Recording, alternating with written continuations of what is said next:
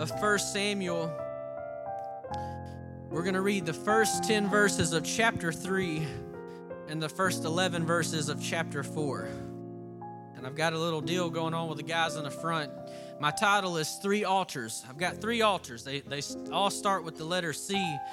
And if you're in from Brother Shane and Sister Kay's class and below, if after the service you can get those three altars and come and tell me what they are, then I might have a candy bar with your name on it. We're going. That's just for the little ones now. Don't get too excited.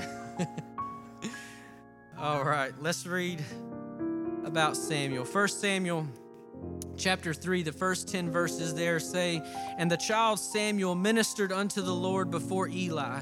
And the word of the Lord was precious in those days. There was no open vision. And it came to pass at that time when Eli was laid down in his place and his eyes began to wax dim that he could not see. And ere the lamp of God went out in the temple of the Lord where the ark of God was, and Samuel was laid down to sleep. And then the Lord called to Samuel, and he answered, Here am I. And he ran unto Eli and said, Here am I, for thou callest me. And he said, I called not, lie down again. And he went and lay down. And the Lord called yet again, Samuel. And Samuel arose and went to Eli and said, Here am I, for thou didst call me. And he answered, I called not, my son, lie down again. Now Samuel did not yet know the Lord, neither was the word of the Lord yet revealed unto him. And the Lord called Samuel again the third time, and he arose and went to Eli and said, Here am I, for you did call me. And Eli finally perceives that the Lord had called the child. Therefore Eli said unto Samuel, Go lie down, and it shall be, if he call thee, that thou shalt say, Speak, Lord, for your servant hears. So Samuel went and lay down in his place, and the Lord came and stood and called as at other times, Samuel, Samuel. And then Samuel answered, Speak, for thy servant heareth. Chapter 4, verse number 1. And the word of Samuel came to all Israel. Now Israel went out against the Philistines to battle and pitched beside Ebenezer, and the Philistines pitched in Aphek.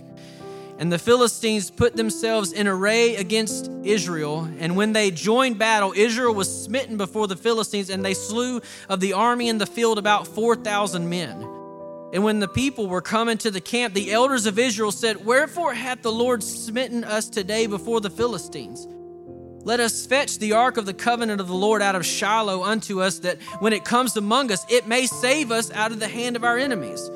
And so the people sent to Shiloh, that they might bring from thence the ark of the covenant of the Lord of hosts that dwells between the cherubims. And the two sons of Eli, Hophni and Phinehas, were there with the ark of the covenant of God. And when the ark of the covenant of the Lord came into the camp, all Israel shouted with a great shout, so that the earth rang again.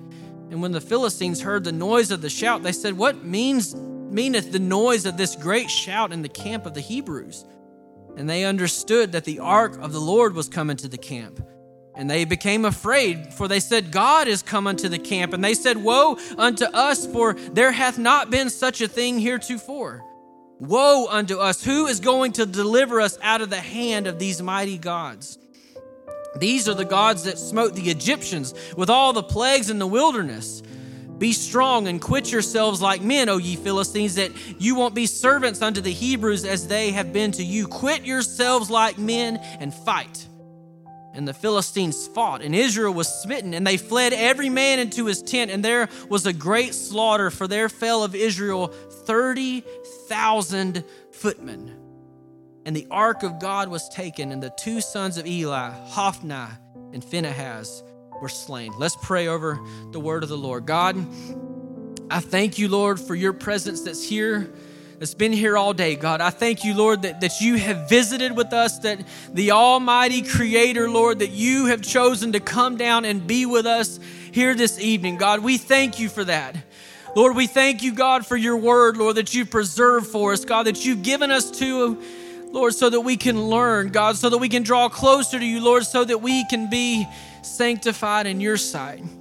And God, I pray here tonight, God, that you would anoint this word, Lord, that we would hear it, God, that we wouldn't just hear, Lord, but that we would be doers of your word. God, I pray, Lord, that you would bless this word, bless your people. Lord, it's in your precious holy name we pray. In Jesus' name, Amen. Amen. You may be seated. The three altars. Paul tells us that the Old Testament was given to us to give us examples of how to live and at times how not to live.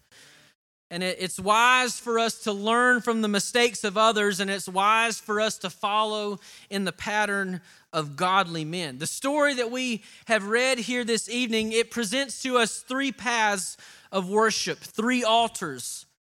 The path that provides the closest relationship to God. It's really easy for us to see that Samuel is the one that we want to follow after, that he's the one that we want to emulate.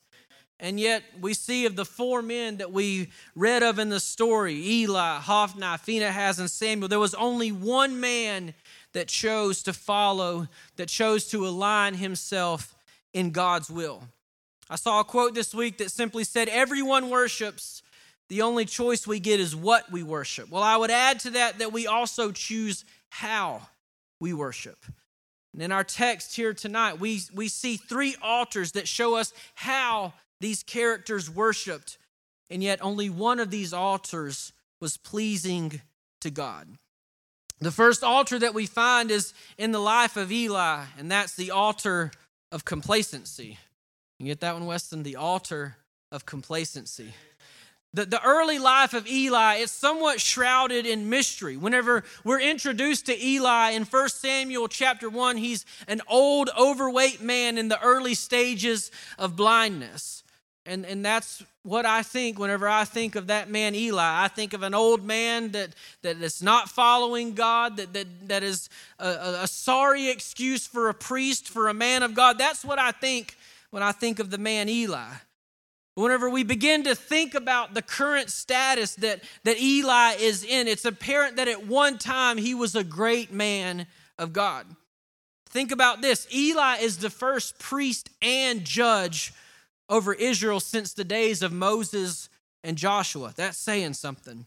Around 250 years has passed since the Exodus from Egypt, and we find that Eli is one of the successors of Joshua. But even Joshua was not a judge and a priest. At that time, the priestly priesthood had been placed, and Joshua was essentially just a judge, a military leader over Israel. To find someone that is like Eli, we would have to go all the way back to Moses before the law was established, and we would have to see that Moses was both judge and priest for the people of Israel.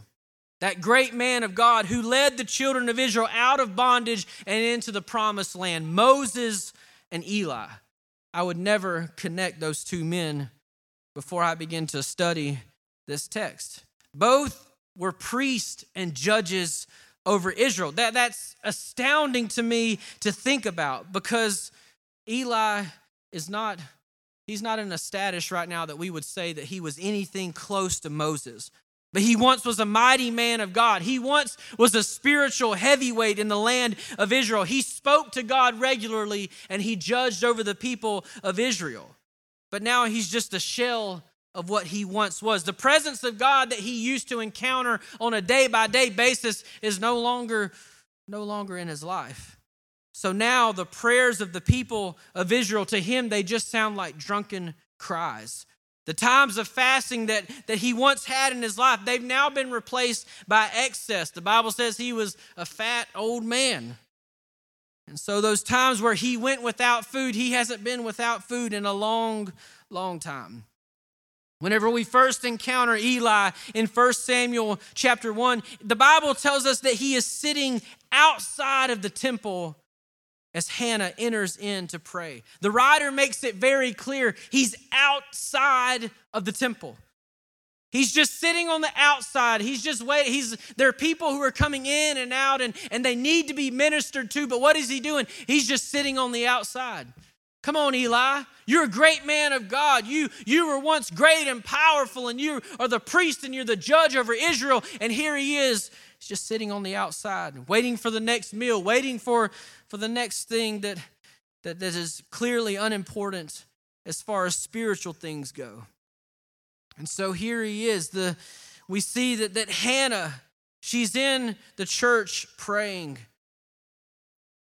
Eli should be there with her. Eli should be ministering there with her. He should be praying with her, interceding before God on her behalf. But instead, he's just outside the temple waiting. Whenever Hannah enters into the temple, we find out that she is in a broken state of heart and mind. She desperately wants to give her husband Elkanah a child, but she's been afflicted with a state of barrenness.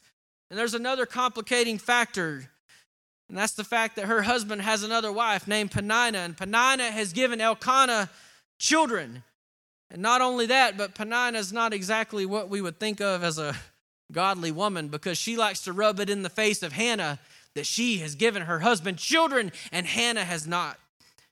And so Hannah is just broken. She wants so badly to have a child. She prays to God, God, whatever could come past, please give me a child. I'll do whatever. I'll give you this child. I just want to have a child. The Bible tells us that she's weeping. It says that she hasn't eaten for a period of time. It says that she is broken and in bitterness of soul, is what the King James says. That is how she is crying out to God. It's very important to notice here what the response of Eli is. He didn't go in to pray with her. He didn't even sit outside and pray on her behalf. No, instead, he accuses her of being in a state of drunkenness. Now, I don't say this to put myself on any kind of a pedestal, but I'm not familiar with the effects of alcohol quickly enough to recognize if somebody's drunk walking by me, if they're drunk or not. I would just say, man, I guess that's just how they are, I guess. But how is it that Eli, the priest of the Almighty God, the judge of Israel, that whenever he sees a woman desperately praying in this highly emotional state, that the first thing that he thinks, this lady must be drunk? Could it be that Eli was more familiar with drunkenness than he was with intercessory prayer? We're going to get to Eli's heathen sons here in just a few minutes, but it's apparent to the reader that drunkenness is more commonly found in the temple of God than there are prayers. Drunkenness is more common in God's temple at this time than intercessory prayer. What an indictment it is on Eli of how far he was elevated, of how great he once was, and how far he has fallen. It's shocking. We see so many times in the Old Testament that the people of God would turn their back on the one true God, but now the priest of God has turned his back on God. And so there's no surprise whenever we opened our text here tonight, 1 Samuel 3, it says that there was no open vision during this time. Of course there wasn't. Eli, he didn't hear God's voice. He wasn't looking for God. He wasn't praying to God. He had no desire for God. Eli, who had once been a great, strong, mighty man of God, now found it more common to find a drunk in the temple than to find someone who was given to prayer. If Eli, if he didn't have a powerful devotion to God, then he never would have been called to the position that he was in. At one time, this man was a great man of God. That's something that I had to really wrap my mind around, because when I think Eli, I think that this man is the furthest thing from a godly man than there ever was, except his boys. But at some point, the flames of devotion had faded, and now he was just a weak, impotent man.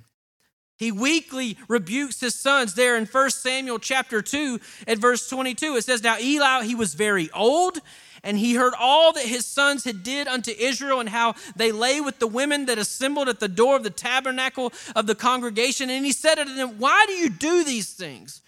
For I hear of your evil dealings by all of this people. Nay, my sons, it is no good report that I hear. You make the Lord's people to transgress. If one man sins against another, then the judge is going to judge him. But if a man sins against God, who's going to entreat for him? And notwithstanding, they hearkened not unto the voice of their father, because the Lord was going to judge them. The Lord was going to slay them. So Eli's altar of complacency had now cost him his family. His words had no impact on his sons. Why? Because they had lost respect for him a long, long time ago. Whenever he stood before them and he said those things, they said, come on, Dad. We've seen you now for so long. We've seen the way that you've lived. We've seen that you've taught things and you haven't lived them. Come on, Dad. We're not going to hear you. Paul, he tells us of the importance of the spiritual leader to rule well over his own home. 1 Timothy 3, 4, and 5. One that rules well his own house, having his children in subjection with all gravity. For if a man know not how to rule his own house, how is he going to take care of the church of God? This is Paul. He's laying out the requirements for a spiritual elder in the early church. Why does he make this stipulation? Because a man who can't rule over his own home doesn't need to take care of the church of God. Who you are in the privacy of your home, it reveals your character. It reveals who you really are. And so at some point in Eli's life, he had let some things slip, and his boys were there to see every single little thing. And then they followed in his footsteps. Was Eli too busy? Was there too many temptations for pride in his life? Did he become egotistical and power hungry and think, man, you have to look back to Moses to see the last person that was great as I am? Is that what began to fill his mind and his heart and caused him to fall away from God? The Bible, it doesn't clearly answer these questions, but we know that at one point he was a great man of God, but now he's unable to hear God's voice. And the children of Israel and his own children suffer from his lack of devotion to God. His children and the children of Israel suffered because of his decisions, the decisions that he made. And so I'll speak to the women with Hannah here in a second, but for the men, the spiritual leaders in this house here tonight, you think your decisions impact your children. Your decisions impact those who are under you. Why? Because they're looking for a pattern of behavior to follow after. And if there's hypocrisy, if you say one thing but you do another, they see that. They see that. In Eli's words, they sounded strong that he said to Hophni and Phinehas, but they had heard that for so long and seen something different for so long that his words meant nothing to them. It's important for us to remember that maybe it was just the busyness of life that caused Eli to suffer from the fall that he had. In the parable of the sower and the seed, we see that the seed, the word that is sown out by the sower, that's the word of God. And the Bible says that there's one thing that can choke out the word of God, and that's the cares of this life. Maybe Eli had just gotten so busy with just the regular busy things of life that he had neglected his spiritual walk. And now he could no longer resurrect that passion, that fire that was once inside of him. And he can't even hear God's voice. And the people of God cannot hear his voice because there's no open vision because of the decisions that he made to worship at the altar of complacency. He can't remember what God's voice sounds like because he's gotten too busy to spend some time alone with God. I'll say to the church in 2021, there are so many things that vie for our attention. Our phones, I don't know if it's the same for everyone, but my phone gives me the weekly report on Sunday mornings. It comes in and tells me your screen time was up for this week. Your screen time was down for this week. We have so many things that make us so busy. And then whenever we're not busy, what's the first thing we do? We pull our phone out. We got to see what the score is. See what the latest post was. See if anybody had a kid while we didn't check our phone. We've got to see what is going on. And we get so busy with these things that we neglect our spiritual life, and we're just worshiping in a complacent way, and we're not hearing God's voice. We're outside of the temple. We're not in the temple praying and interceding with our brothers and sisters in Christ. But the saddest glimpse into Eli's lack of discernment comes in 1 Samuel chapter 3. We are told that Eli's vision, his physical vision, has begun to left him. And so this is a man now that is wandering around both in physical and in spiritual blindness. His discernment has never been less than what it is at this point. He can't see God. He can't hear God. He can't, the saying of, that a hurricane would come through and somebody's so deaf they would never even know the hurricane came through. If God's presence, if his glory fell in the temple, Eli would have never even known because he's blind. The open vision that was once common in the days of Moses and Joshua, that's long gone. And God has no spokesman for his people. But we find a young Samuel who's sleeping in the temple of God while Eli, the Bible says, is outside the temple yet again. And as Samuel begins to fall asleep, the Lord cries out to Samuel. Samuel, he's still a young boy. He doesn't realize that it's the Lord speaking to him, so he hears a voice and he goes running to Eli. Eli, did you call me? No, son, I didn't call you. Go back to bed.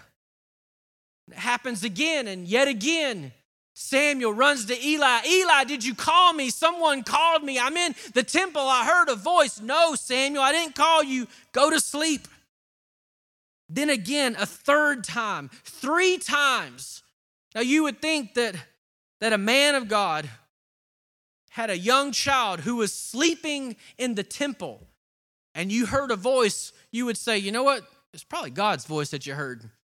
But Eli, he can't even discern whenever someone else hears God's voice. He doesn't know if God's talking to him. He doesn't know if God's talking to Samuel. He's totally blind. He's totally deaf to the word of God. 3 times it takes before he finally realizes that might be God speaking to you, Samuel.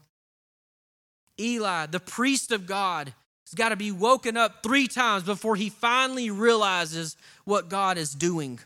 He hasn't heard God's voice in years. He's more accustomed to the voices of the world than he is the voice of God. But even whenever Samuel is in the temple, he's in the temple and he hears an audible voice, it never even crosses Eli's mind that is probably the word of God. He accused Hannah of being drunk, and yet he was surprised for the fact that God was speaking in the temple. How shocking it is. He's more used to drunk people being there in the temple than for God speaking in the temple. The depths to which Eli has fallen, it's unfathomable that this once great man of God can no longer hear or discern God's voice. It's so difficult to wrap my mind around. The altar of complacency that he has worshiped at for so long has left him with 0 spiritual sensitivity. And this is a warning for all of us. Remember, Paul said that these stories are for examples, for us to learn from, for us to begin to glean spiritual truths from. But I would say that especially that this is a warning to those who have been in the church for a long period of time. At one time, maybe you were a great man or woman of God, but have things of God become mundane and routine? Does your time of devotion, does it not capture your heart like it once did? Do you not hear God's voice as clearly as you used to? Are you more comfortable with the things of this world than spiritual things? You might say, you know what, Brother Justin, that would never happen to me. But remember, Eli was once a great, powerful man of God. I can't say it enough. On certain levels, he equaled spiritual giants like Moses. And if that man can slip into complacency, then so can any one of us here tonight. But the remedy to spiritual complacency is found at the second altar that I want to speak to here tonight, and that's the altar where Samuel worshiped, the altar of consecration. The altar of consecration. Our introduction to Samuel is also found in 1 Samuel chapter 1. Samuel is the answer to prayer for Hannah. He's the answer to prayer. As soon as he is born, before he was born, Hannah had already promised God, this is your child. This is your child. So Hannah raises Samuel to be a servant of the Almighty God. And whenever he's around 5 or 6 years old, she takes him to the temple and she presents him to God and to Eli. And the young boy, he wastes no time. Look there in 1 Samuel chapter 1, verse 27 and 28. For this child I prayed, and the Lord has given me my petition, which I ask of him, and therefore have I lent him to the Lord. As long as he lives, he shall be lent to the Lord. Look at Samuel's first action. He shows up to the temple, and he worshiped the Lord there. He worshiped the Lord there. At just 5 years old, we find Samuel worshiping God. Now, let me take a side trail for just a moment. I cannot tell you how important it is to bring your children to church, to train them up, to have times in your home where you train them up. You've got to train them to be worshipers. If Samuel is at 5 years old and he's worshiping God, it's got to be the exact same today. You know, we're always saying that times are getting worse and worse and worse, but this was a pretty desperate time in Israel's history. There's no open vision. There's no word of God that's going forth. There are just rank sinners in Hophni and Phinehas that are in the temple of God that are presenting sacrifices to God. This is a desperate time in Israel's history. Just like today is a desperate time in our history, but God can raise up young children no matter what it looks like on the outside. But it's important for us as parents to say, I'm going to raise my kids the way that God, that is going to honor him. They're going to come in and they're going to give him worship and give him glory, that they know that from a young age, from 5 years old, they say, I'm not here to eat cookies and to drink milk. I'm not here to have a good time. No, I'm here to worship God. I'm here to worship God. The Bible tells us that Hannah, she poured her heart out. She poured her soul out to young Samuel. And her heart was full of worship. And guess what? Samuel's became full of worship as well. Our children are so valuable to the kingdom of God. You can't expect to just be on spiritual cruise control during this day and age. Eli was on cruise control. He had forgotten things. He had let things go. He was complacent in his worship. And look at what happened to his boys. But Hannah, she's got a purpose in her heart. And she says, you know what, my son, he's not just another boy. He's not going to grow up and be like the children of this world. No, he's going to be different. And I'm going to be intentional about the way that I raised him. You're going to have to spend time with your kids. You're going to have to model it for them. You're going to have to teach them how God wants us to worship. Samuel didn't just step foot into a temple at 5 years old and then learn how to worship God. No, his parents had been teaching him, been showing him the ropes. Every day they recited to him the Shema. Hear, O Israel, the Lord our God is one Lord. And thou shalt love the Lord thy God with all of your heart and with all of your soul and with all of your might. They were intentional in the way that they raised them because they were dedicating them to God's service. I know that we have the baby dedications and we go through the motions sometimes and we think this is just something that we got to do. But think about what you're doing whenever you stand here and you dedicate your child to God. It's just like Hannah, you're saying, God, I'm lending you him. I'm lending you her for all of their life, for all of their days. God, I'm giving you this child so that they can live in your will, so that they can learn to worship you, so that they can learn to love you. You've got to be intentional because the world is intentional about trying to destroy their souls. You can look, you can take you about 3 seconds and you can find some teacher on YouTube trying to teach kids about the way that society is supposed to be now, about things that go in the direct opposite way of the way that God would have us to live our lives. And in the name of tolerance, in the name of inclusion, in the name of whatever it is, they try to teach us these things and they go right in the opposite direction of the way that God would want us to live our lives. I heard a story of a man with his young children. They were sitting there at dinner one night and the dad was talking about some biblical truths. And the child, a young child, 10, 11 years old, said, Dad, that's hate speech. He said, what are you talking about? He said, we learned at school, Dad, that's hate speech. You can't talk like that. You can't say those things. If the world is intentional about destroying their souls, if the world is intentional about brainwashing our children, then how much more should we be like Hannah and Elkanah and say, you know what? The world is not going to have my kids. If I've got to spend time in prayer, if I've got to spend time in fasting, you know what? I'm going to do that. I've got to be a discerning parent. I've got to say, you know what? Their soul is the most valuable part of their existence, and I cannot let them be destroyed by Satan. If you're not being purposeful about praying, then your kids stand no chance. They stand no chance. But guess what?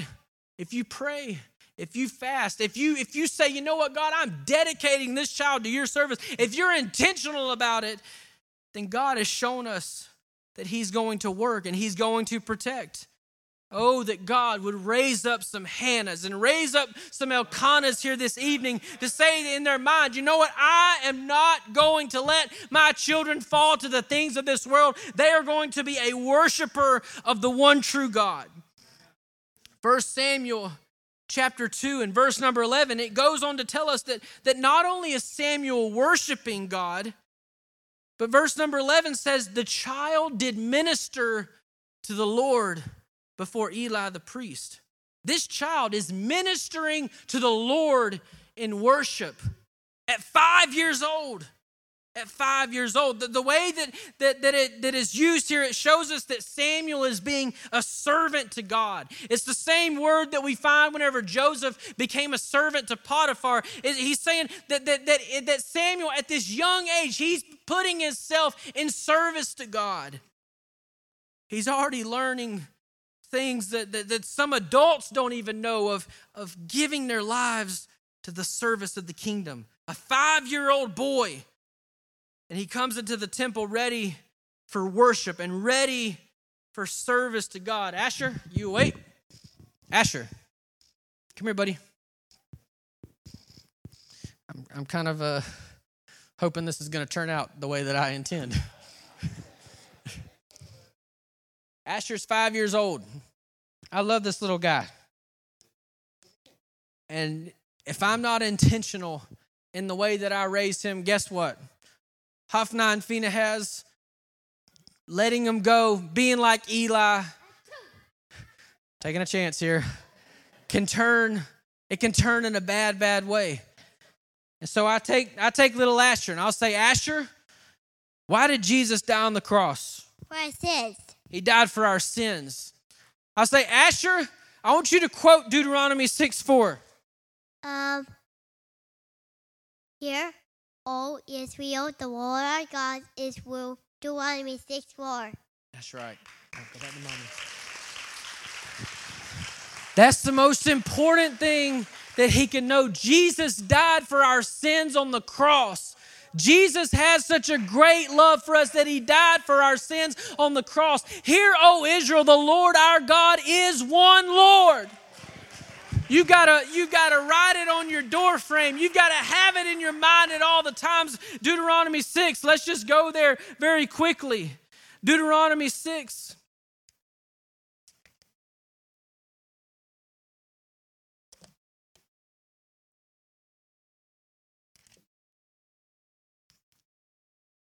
Hear, O Israel, the Lord our God is one Lord. You shall love the Lord your God with all your heart, with all your soul, with all your might. And these words which I command you this day, they should be in your heart.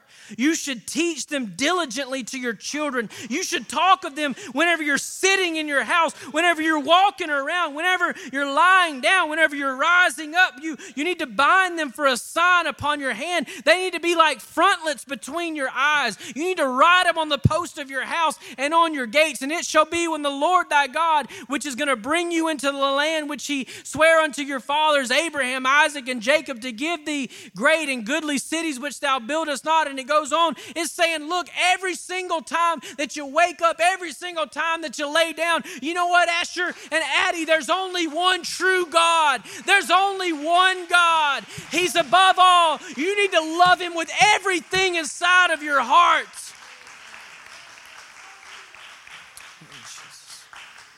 And here's the indictment, because Eli and his sons, how they turned out, we know that they didn't do what they were supposed to do. It matters how we raise our kids. It matters what we teach them to value.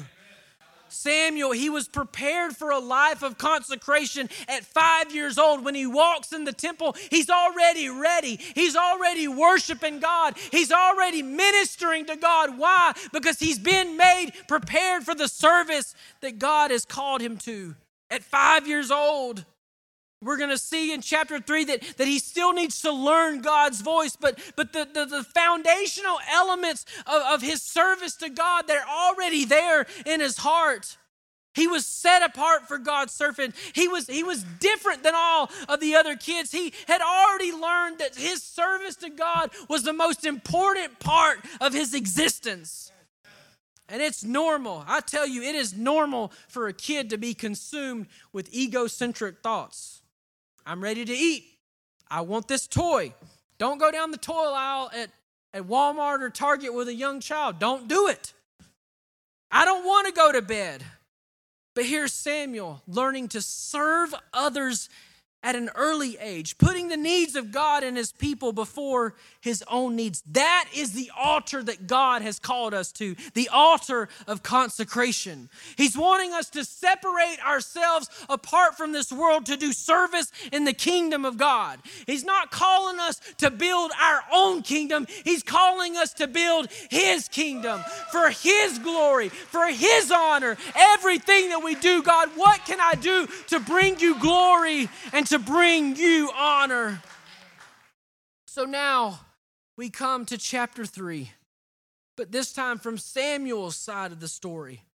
Some time has passed now. He's no longer 5. Most scholars estimate that he was somewhere around 11 years old. And yet here he is right in the middle of the temple, right in the middle of God's work. The Bible says that he is in the temple where the ark of God is. He has placed himself in God's will, in God's temple. Even whenever he's asleep, he's there.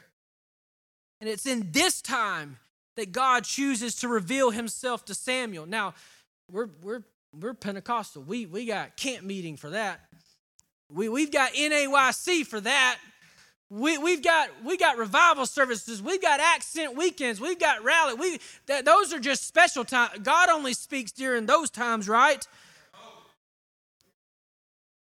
Maybe it would have been whenever Eli had to enter into the Holy of Holies, or maybe it was one of the great feasts that was going on, but it's just a regular, normal evening of service to God. He's just doing the regular things that he does to minister to the Lord, to minister to the people of the Lord, to minister to Eli. Just his regular duties. Whenever we get into our minds that God can only speak to us because some great evangelist is here, or because we're at NAYC, or because we're at camp meeting, then we're taking away the fact of God's faithfulness. Whenever we're just doing our regular service to God, he can speak to you at any moment. God didn't wait for some great event to speak to Samuel. No, he spoke to him just whenever Samuel was in his regular time of service. Don't grow frustrated during these times, because God is working even when you don't think he is. Samuel's he's just sweeping out the temple. He's just cleaning up the bathrooms. He's just doing the regular old thing. And here is where God speaks to him. But what do we want? We want the right song. We want the right preacher. We want to use somebody else's anointing to get God to speak to us. Why? We've been complacent. We haven't been giving God our time. We haven't been giving God our best time. We haven't been spending time with him, so we need somebody else to speak God's word to us. God wants to speak to you in your time of service. Why is it that we want to rely on the anointing of others to get our answer in prayer when God just wants us to consecrate ourselves to him so that he can speak to us directly? You don't need fill-in-the-blank evangelists to come in and preach whatever message it is. This year has been a great year. Was Mark Brown here this year, or was it last year? It's this year. We've had Brother Mark Brown. We've had Brother Naylor. We've had Brother Jackson. We've had some great men of God come and speak here in this pulpit. But God forbid if we think that those are the only men that can touch God. God forbid if we think that we can't touch God in just those normal, regular, everyday times of service. There was no open vision. Remember, no open vision during this time. If Samuel wouldn't have been right with God, then no one would have heard from God. But since Samuel had just chosen to give himself to God's service, he became available for God to speak to him even in just the normal times. Don't quit just because you're not doing something that isn't noticed by the masses. Nobody knew who Samuel was. Nobody knew at this point Samuel's going to become one of the great prophets of Israel, but nobody knows who he is. That's just a little kid that's sweeping the temple. I think I saw that kid with Eli one time whenever we went to go offer our sacrifice to God. Nobody knew who Samuel was, and God chose him to reveal himself to. And the message that Samuel received, it wasn't a warm fuzzy like we want to hear. The message that Samuel had to deliver to Eli was one that there was going to be great judgment for the sins of Eli and his sons. Think about that, an 11-year-old having to go tell Eli, his spiritual mentor, Eli, God told me that he's going to destroy your priestly lineage. He's going to rain down his judgment on you. Your boys they're going to die. Think of an 11-year-old having to tell a man like Eli that. And yet, what did Samuel do? He's been spending so much time in the temple. He's been spending so much time giving himself to the service of God that whenever God speaks to him, he says, I have no recourse but to give this message. It's not something that I necessarily want to say, but it's something that God has spoken to me, and now I'm going to give that message in its entirety. The times of consecration in your life prepare you for the work that God wants you to complete later. The regular things that you're doing now, your daily Bible reading, your daily prayer, your times of fasting, you're saying, man, nothing crazy is happening right now. God's preparing you for something down the road. So Samuel may have thought that he was just getting a sacrifice ready or he was just doing his regular old thing, but all along God is preparing him for the work. The message is later on in life that he's going to have to give to Saul, to Jesse, to David. These messages he's going to have to go and deliver. At this point, he's a mouthpiece of God. He has no shame as he gives the message. He's not anxious about giving that message of God. Why? Because he knows what God's voice sounds like. He knows I'm not speaking of myself. I'm just giving the word of God. And now, our third altar that we get to. These infamous two characters in the Bible, Hophni and Phinehas, they worshiped at the altar of convenience.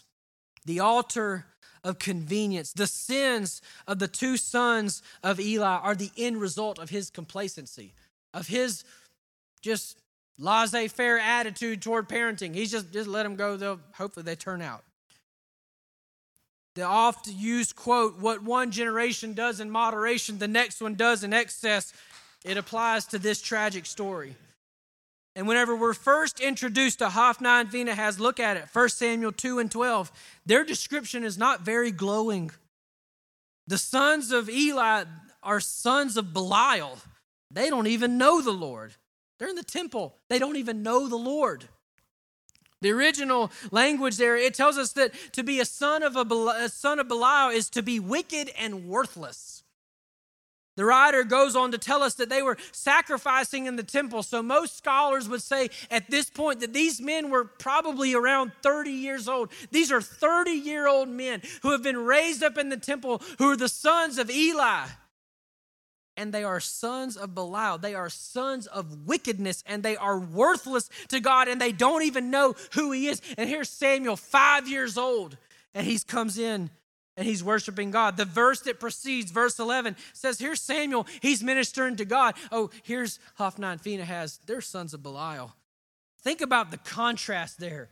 30-year-old men, and they're just wicked and worthless in God's sight. The path that Eli's boys took and Samuel are going to take, they're complete opposite direction. But what's the difference? Because Samuel was essentially raised by the same man, just as Hophni and Phinehas had been. Remember that foundation that had been set in Samuel's life. Remember, he had a praying mother who called out his name in prayer. And think about it. We're never told what Eli's wife's name is. We don't know who Hophni and Phinehas' mama was. Now, I don't want to try to draw out something from the Bible that's not there, but what it is, the fact that remains is God knew it was important enough, Hannah's prayers, that he decided to include that in the scripture that we read here today. He said, we could have just said, you know what? Eli was a priest and a boy named Samuel came along and there's Samuel. We could have never even heard about Hannah, but God said, you know what? Her prayers touched heaven. I heard her prayers. I heard her voice. I heard her desperate call. And I'm going to put that in scripture to show my people an example that is set there. Not once do we hear of Eli's prayers for his children. Not once do we hear of his wife's prayers for those two evil boys.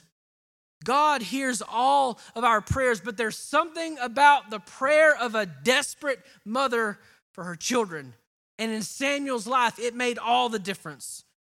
Certainly there was a time where that Samuel, he had to get it for himself. He couldn't just live off the prayers of his mama, but at a certain point, God protected him because of those prayers.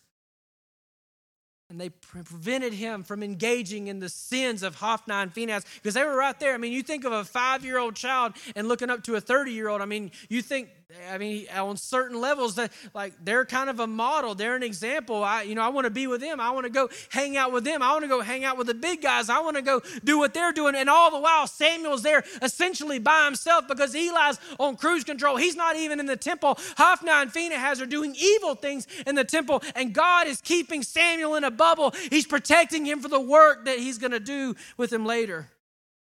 And those boys, they were sinful men. They used their position in the temple to fulfill their lustly flesh. And right after we get this unpleasant description of who they are, verses 13 through 15 show us what they did. I want to read this in the ESV, 1 Samuel 2, 13 through 15. The custom of the priest with the people was that when the man offered the sacrifice, the priest's servant would come.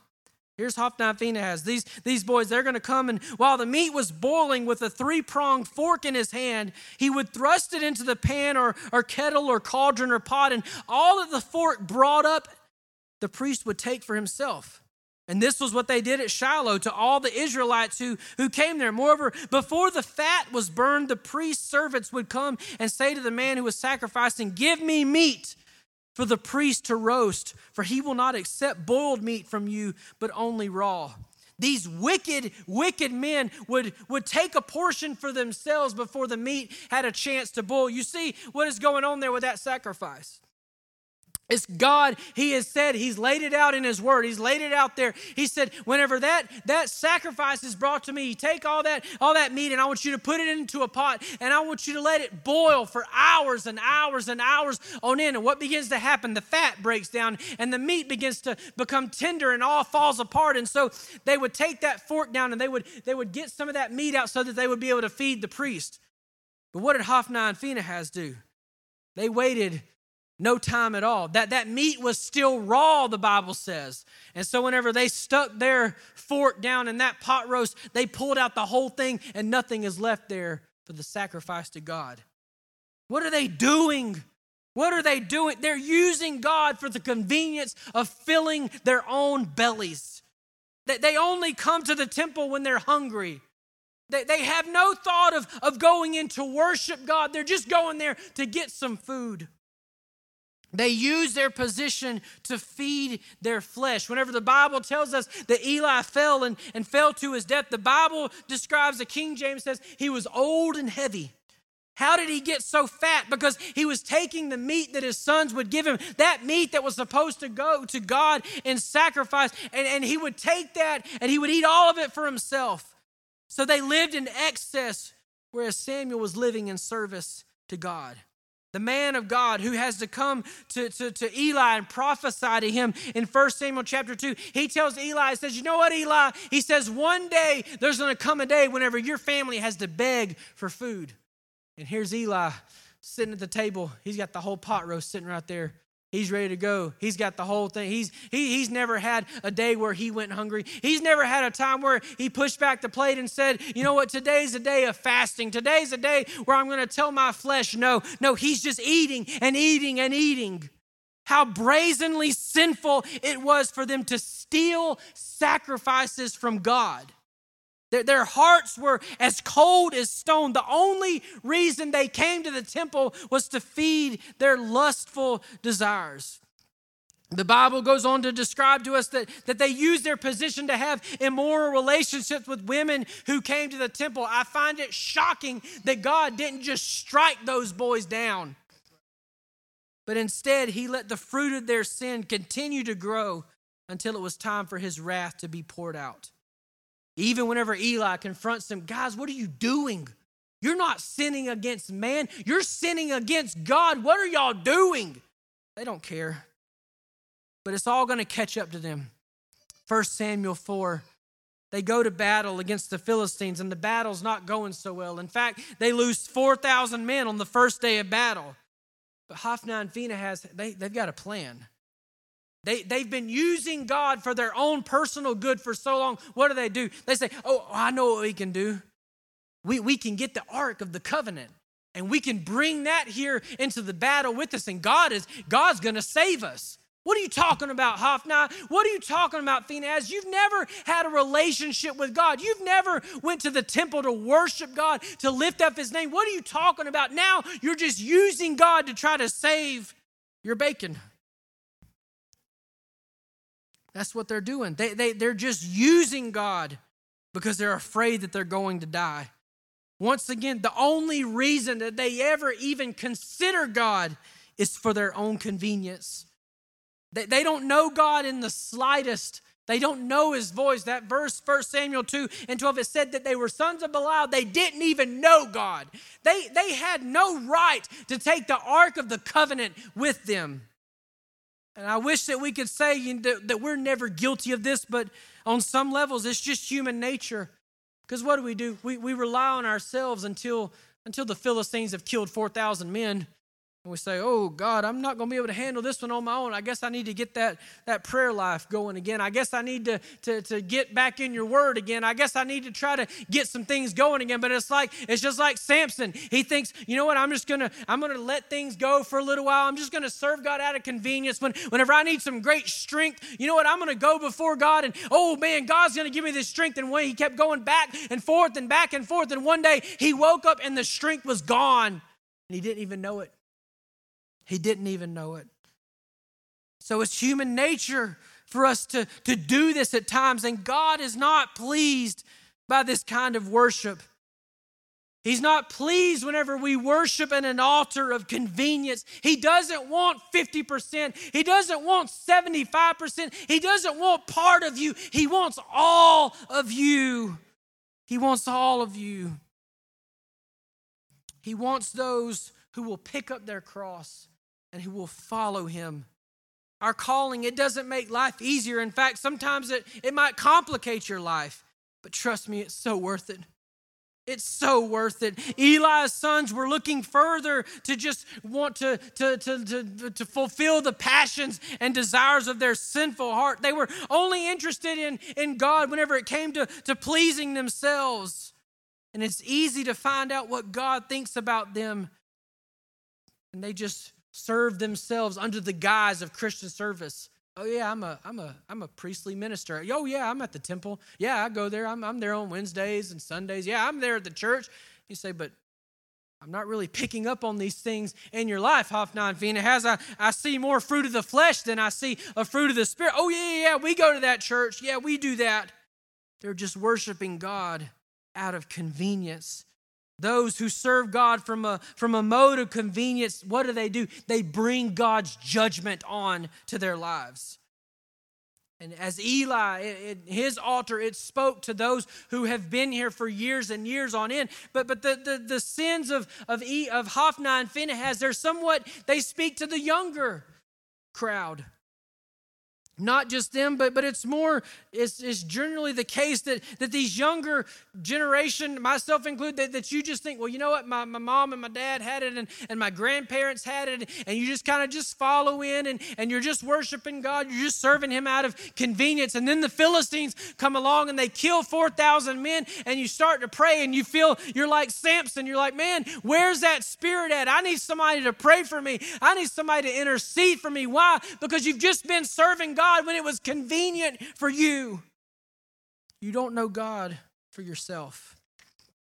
It was Felix that told Paul in Acts 25. He said, you know what, Paul, just come back at a time that's more convenient for me. Whenever it feels good for me, you can come back.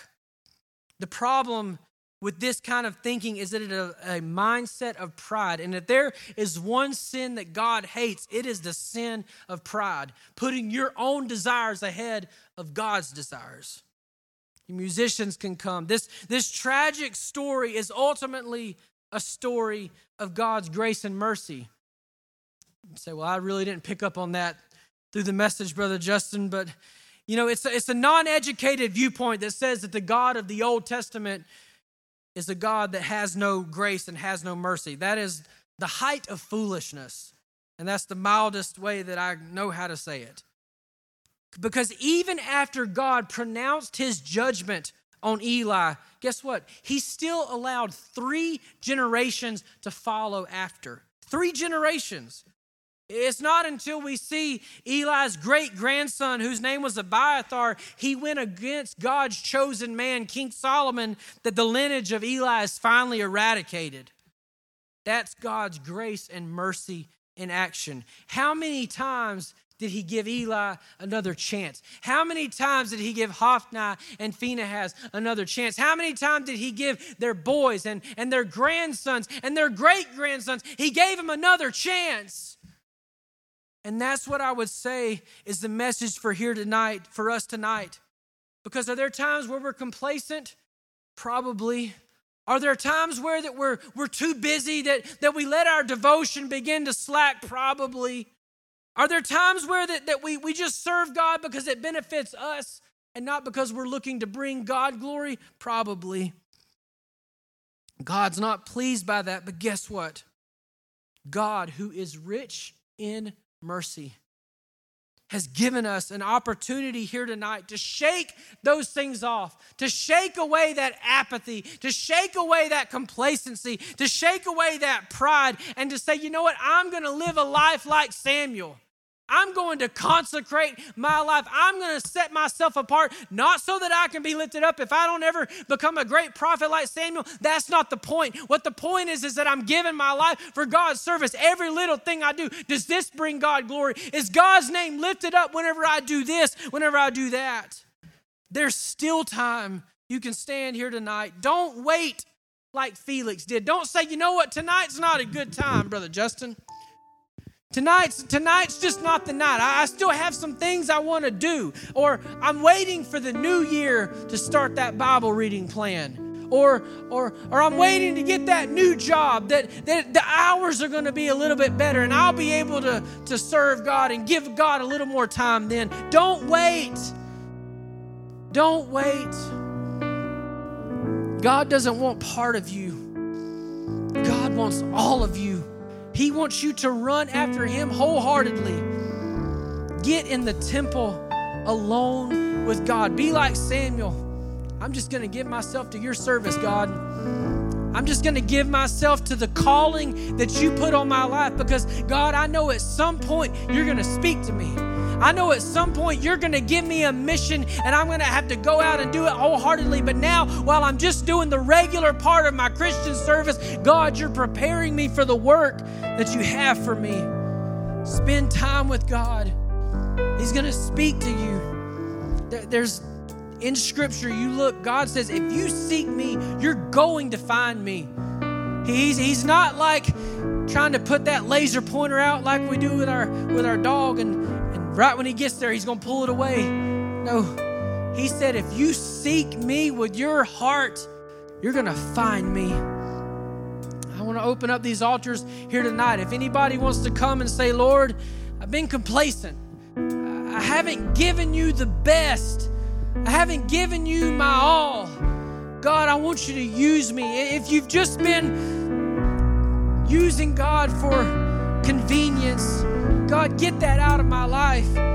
But God, who is rich in mercy, who is great in love, has given us this opportunity here tonight to consecrate ourselves to Him. Let's pray.